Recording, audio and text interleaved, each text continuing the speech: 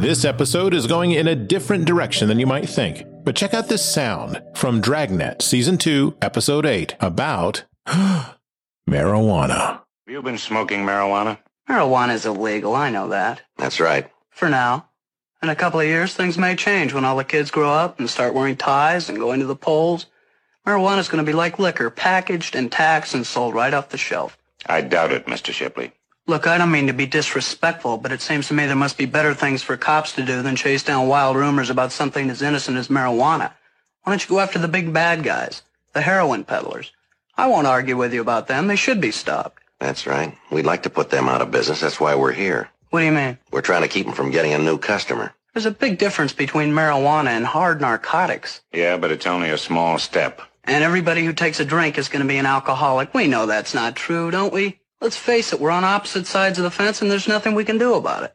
For you, if there's a law against it, it's wrong, black and white. I just don't see things that way, that's all. Well, you ought to give it a try, fella. It might keep you out of jail. Maybe, but we'll change the law someday, even though your friend here thinks we won't.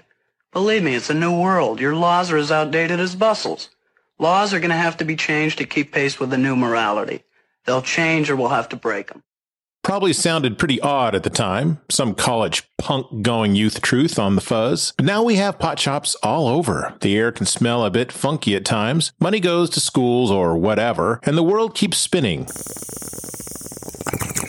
But beyond the smoky halo, there is a logic here that we are seeing today. That is, that which is new to old folk and shunned is really just the new wave of what's to come. Weed, bell-bottoms, rock, rap. You don't have to like it, but these things do have their own social cement at times. So the question is, with AI, how to harness and regulate. Now, I'm not a fan of regulation generally. I like the government out of my life and yours. So this from DW News about a month ago. Now, the European Union has agreed on legislation to govern the use of artificial intelligence. The deal includes limits on facial recognition technology and restrictions on using AI to manipulate human behavior. The EU says the future legal framework for AI will include tough penalties for companies breaking the rules, but will not stifle development of the industry in Europe. Controls now, tax later. You know, for the kids. So the innovation tide is in its first wave regarding AI, and I am guessing, beyond the throttle, there will be taxes that will be coming, some for companies. But don't think the government won't look to you or me. Oh, they will tax whatever AI subscription you won't be able to do without, to the company, and the company will forward that cost to you. Matter of fact, they may just do that and tax you monthly for any luxury. Off-the-grid living never received a better endorsement.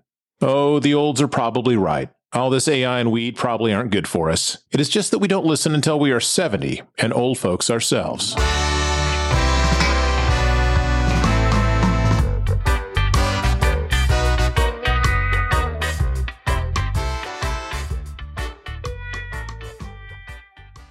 Who do you think is living off the grid anyway?